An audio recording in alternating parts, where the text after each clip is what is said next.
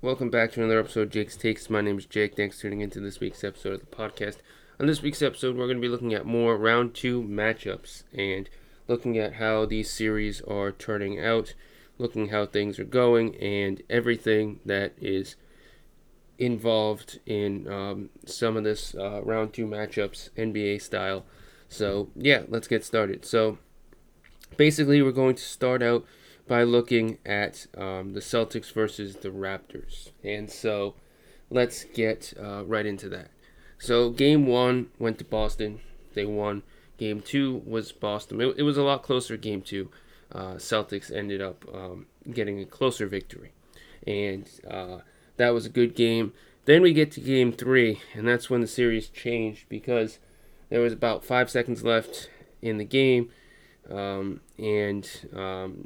Celtics were going down low, and Daniel Theis gets a nice pass, I believe it's from Kemba Walker, and slams it down. .05 left on the clock, and the Celtics have 7'5" Taco Fall in the game, and he is guarding the 6' Kyle Lowry, who is throwing the inbound, and somehow he gets the ball. Lowry throws it over, and Anunoby is open in the corner. I think Tatum was supposed to be guarding him, but wasn't there in time. Ball goes up, goes in, and the Raptors win by one. And I think that was the turning point of the series for the Raptors, just a little bit, because it gave them enough life in the tank to keep going. Because I think if the Celtics had won that game, let's just say Anunoby missed that three and the Celtics win, well, then we probably would have had no Game 5. We would have just had Game 4, which the Celtics probably would have won because the momentum was still firmly on their side. Game 5 is Toronto's to lose, and they ended up winning a big game there, and it was tied 2-2.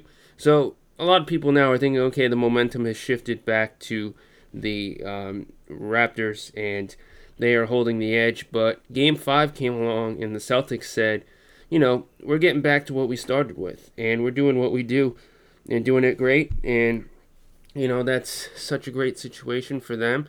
And so for the Celtics in game number 5, they took care of business, 111-89. Celtics just demolished Toronto. Watching the game, I watched about the second half. It was crazy. You have all 5 starters with more than 10 points in the game.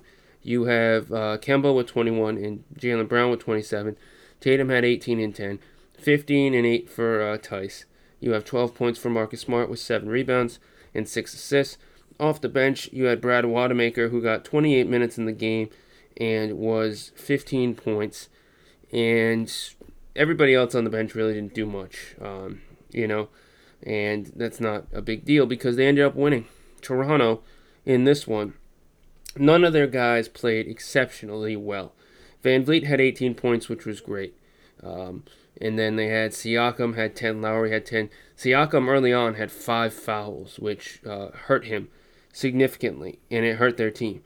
Powell had 16 off the bench. Matt Thomas played a lot of minutes. He got 10 points off the bench. And we got 7 points, 4 rebounds for Ibaka, which is not a great game for him. So now we are in this point where the Celtics have a commanding lead, and they have the momentum back in their court, and they are just heading towards the right direction for sure. Things are looking good, and everyone is just happy. So I think this series is firmly in the Celtics' hands, and I think it would be very, very surprising to me if the Celtics were to lose this series. I don't know if it'll go to 7 games. I think, the Celtics technically will be going back home court advantage at this point. I believe so. And, it's going to be a great rest of the series. I think the Celtics with their players just have to get it done. And, the Raptors aren't the same team with Kawhi gone. And maybe that's going to be one of the headlines when they, if they lose the series. Is this team really good without Kawhi? I mean, they're great, but a lot of their guys are older. And Ibaka is older, Gasol is older, even Kyle Lowry to an extent. And so you're kind of, what's going to happen here? So I think the Celtics are in a good place. If you're a Celtics fan like myself, that's a good thing. If you're a Toronto Raptors fan, then not so much. So this series to me is firmly in the Celtics court, and I'd be surprised at this point if the Celtics lose Game 6 and Game 7. I think it's possible that it goes 7 games because that's just how Toronto is. But I think the Celtics are going to come out on top. Whether it's 6 or 7 games, that's what it is. Now we go to the next series here, which we'll look at Clippers versus Nuggets. And the Los Angeles Clippers have a 2-1 lead in this series. They won Game 1. Then Game 2 was all Denver. And then Game 3 is now the Clippers, 113-107. So let's look at Game 3 before we switch into the series as a whole. 23 for Kawhi Leonard with 14 rebounds, 12 for Marcus Morris, 32 points for Paul George. We got 11 points for Montrezl Harrell off the bench, 10 points for Lou Williams off the bench. And yeah, that's a pretty good showing for the Clippers. Other side of things, Denver. Millsap had 11. We saw 11 points from Grant. Jokic had 32, 12 rebounds and 8 assists. We saw 14 and 9 from Murray, which is an off game. 10 points for Gary Harris and 18 for Michael Porter Jr. off the bench, which, yeah, it's not a bad situation. They just didn't look as good. They could have, had a better game, but I think the Clippers hold the edge in this series. I think Denver's been playing great basketball, and I think Murray's been the main catalyst of this, but, it's one of those things where the Clippers have the better players and the better coach and the better situation. And if you are a fan of the Clippers, you got to be happy you're in the driver's seat. You got the momentum, and it doesn't really seem like that's going to be a huge issue for them. So I'm just hoping that things can work themselves out, and it can be a great series, and that's how it should be. And I think the Clippers are going to get that victory and move on when it's all said and done. Then we have Miami versus Milwaukee. Now, if you're looking at this series, I guess we could talk about how the Miami Heat are up 3-1 in a very surprising fashion. And what I mean by that is the Milwaukee Bucks just have choked and just have kind of lost their edge. Miami had a great series against the Pacers. They're having a great series now. They lost game number 4, so now we have to go to a game 5. And Milwaukee, Miami, that's something. And, I think Giannis is out, and that's going to hurt because the fact that, their team's tough, but not tough enough without Giannis. So Middleton's good. He had 36 points, 8 rebounds, 8 assists in their their victory, I guess. But Miami's just overall better. 8 assists, 12 rebounds, 26 points for Bam Adebayo. I think Miami can take this. They're going to win either the next game or the game after. I don't see any issues with that. Fortunately for my Bucks fans, they're going to have to think, what if? And the sad thing for Bucks fans is every loss, and eventually if they lose this series, it's going to lead to the eventual situation where Giannis may not want to stay. And I think Bucks fans are very nervous because Milwaukee is not a big city and it's not a big market. And, fans are going to be nervous because if they lose this series, which I think they will, you're going to have to think, what's Giannis going to do? Because Giannis is all in on Milwaukee, but what if something changes? I don't know. And so the Bucks are a regurgitated version of themselves last year. Apparently that's not good enough because Miami's just better at this point. Then we have the Rockets versus the Lakers. It is a 1-1 series tied. And we have the Lakers losing game 1, Lakers winning game number 2. And to me, this whole series is basically opposites. Because you have the Houston Rockets on one side who are all scoring, 3-point shooting, no defense, their smallest guys are Covington playing the 5, PJ Tucker, 6'5", playing the 4. They have to guard guys like Anthony Davis and Dwight Howard and LeBron James, who are all tall, who are all big body. And the Lakers on the other side, like I said, are all big body. They're all defense. They're all, kind of getting to the basket, and they can't really shoot the basketball. And so this series, it's tough. It's going to be one of those series where if the Houston Rockets can get their three-pointers going, the Lakers are going to have a hard time catching up. If the Rockets can't shoot the basketball, the Lakers have the edge, and the game is pretty much in their hands.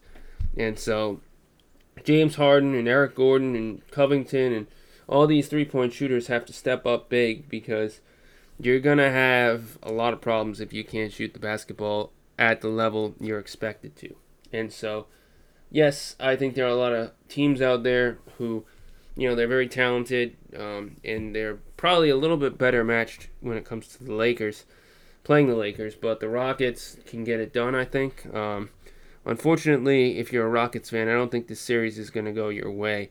I really wish it would, because I don't like the Lakers just as much as a lot of people, if not more, and I don't want to see LeBron make it any farther, nor do I want to see the Lakers make it any farther, but they're just, at this point, the better team. And I think Denver is better matching with the Lakers. I think we also see the Clippers, who are a better match with the Lakers.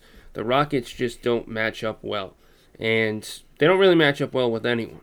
So, fortunately, if you're a fan of the Rockets, it looks like your time may be coming to a screeching halt.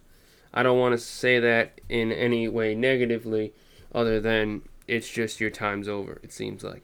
Yes, it's a 1-1 series, and yes, there is momentum in the Lakers' favor, but the NBA knows, and I guess all of us fans know, that the Lakers and LeBron James are very, very good.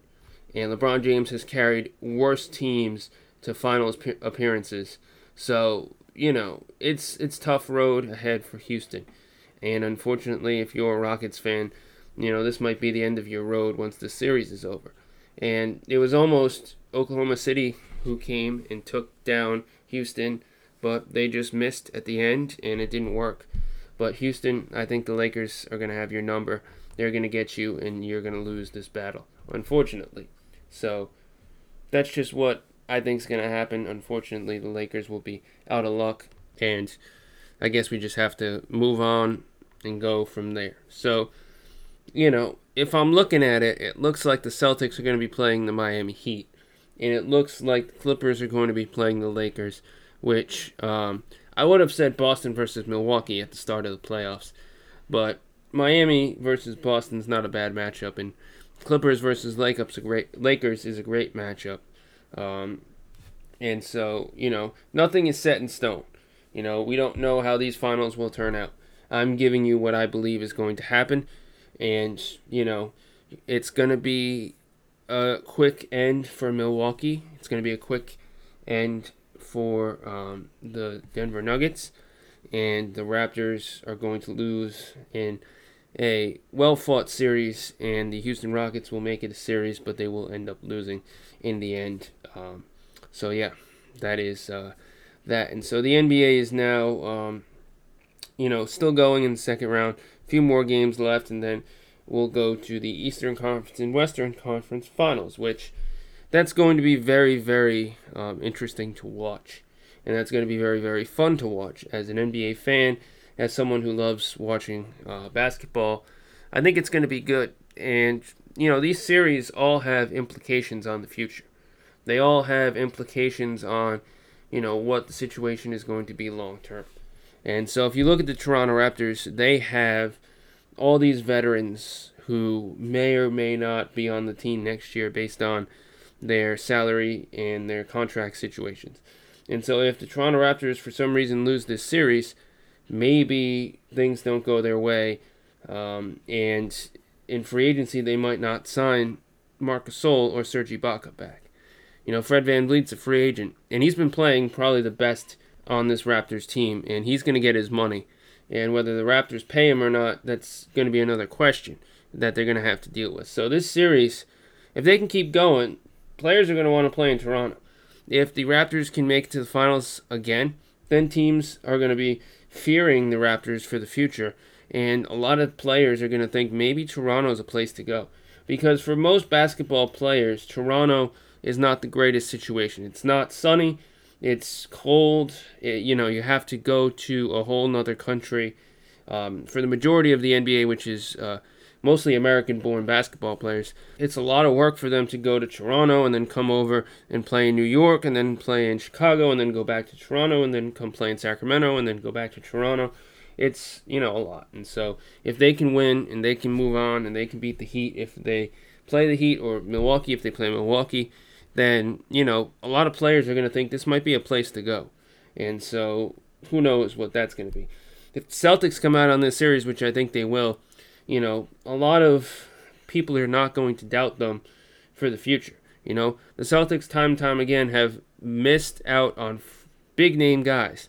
They could have traded for Paul George at the draft a few years ago. They chose not to. They could have traded Jaylen Brown for Kawhi Leonard, which I think if Kawhi Leonard had won a championship in Boston with, I believe Tatum was there, and I think Kyrie would have been there, then maybe Kawhi Leonard would have stayed. But they didn't make any moves in that department. Anthony Davis basically was telling the Celtics that he didn't want to go there, or at least his agent was telling the Celtics that he didn't want to go there. I don't think Anthony Davis would have cared one way or the other. I think he would have been fine in Boston, but obviously Rich Paul had other ideas in mind, and so the Celtics didn't want to trade Tatum because that's what it would have taken. And honestly, the situation has worked out for the most part. Tatum was an all-star. Jaylen Brown's been playing great basketball. You have Kemba, who can shoot 20 points a game, and, you're looking pretty good. And so Gordon Hayward's contract will be up either next year or the year after, and if he stays around long-term and they can get him for a good contract, and then they can add some other pieces to make their team a little bit better, you could see a Celtics team that's really set up to be champions for this future. I mean, they made the Eastern Conference Finals 3 of the last 4 years. They lost last year to Milwaukee in the second round, but before that they played LeBron twice and they lost twice. So if they make it this year, it'll be 3 of the last 4. So, they're looking very good. Now, if you go to the other side of things, I mentioned it a little bit earlier with Giannis and Milwaukee. If Milwaukee doesn't win this series, Giannis is going to have to think long and hard about his future in the Milwaukee City. The Bucks are a good team, but they're not looking like they're going to change. They locked up Chris Middleton long term. They have Brook Lopez, who makes a decent amount of money. Eric Bledsoe, same thing. So, there's a lot of situations in Milwaukee that could play out in the future.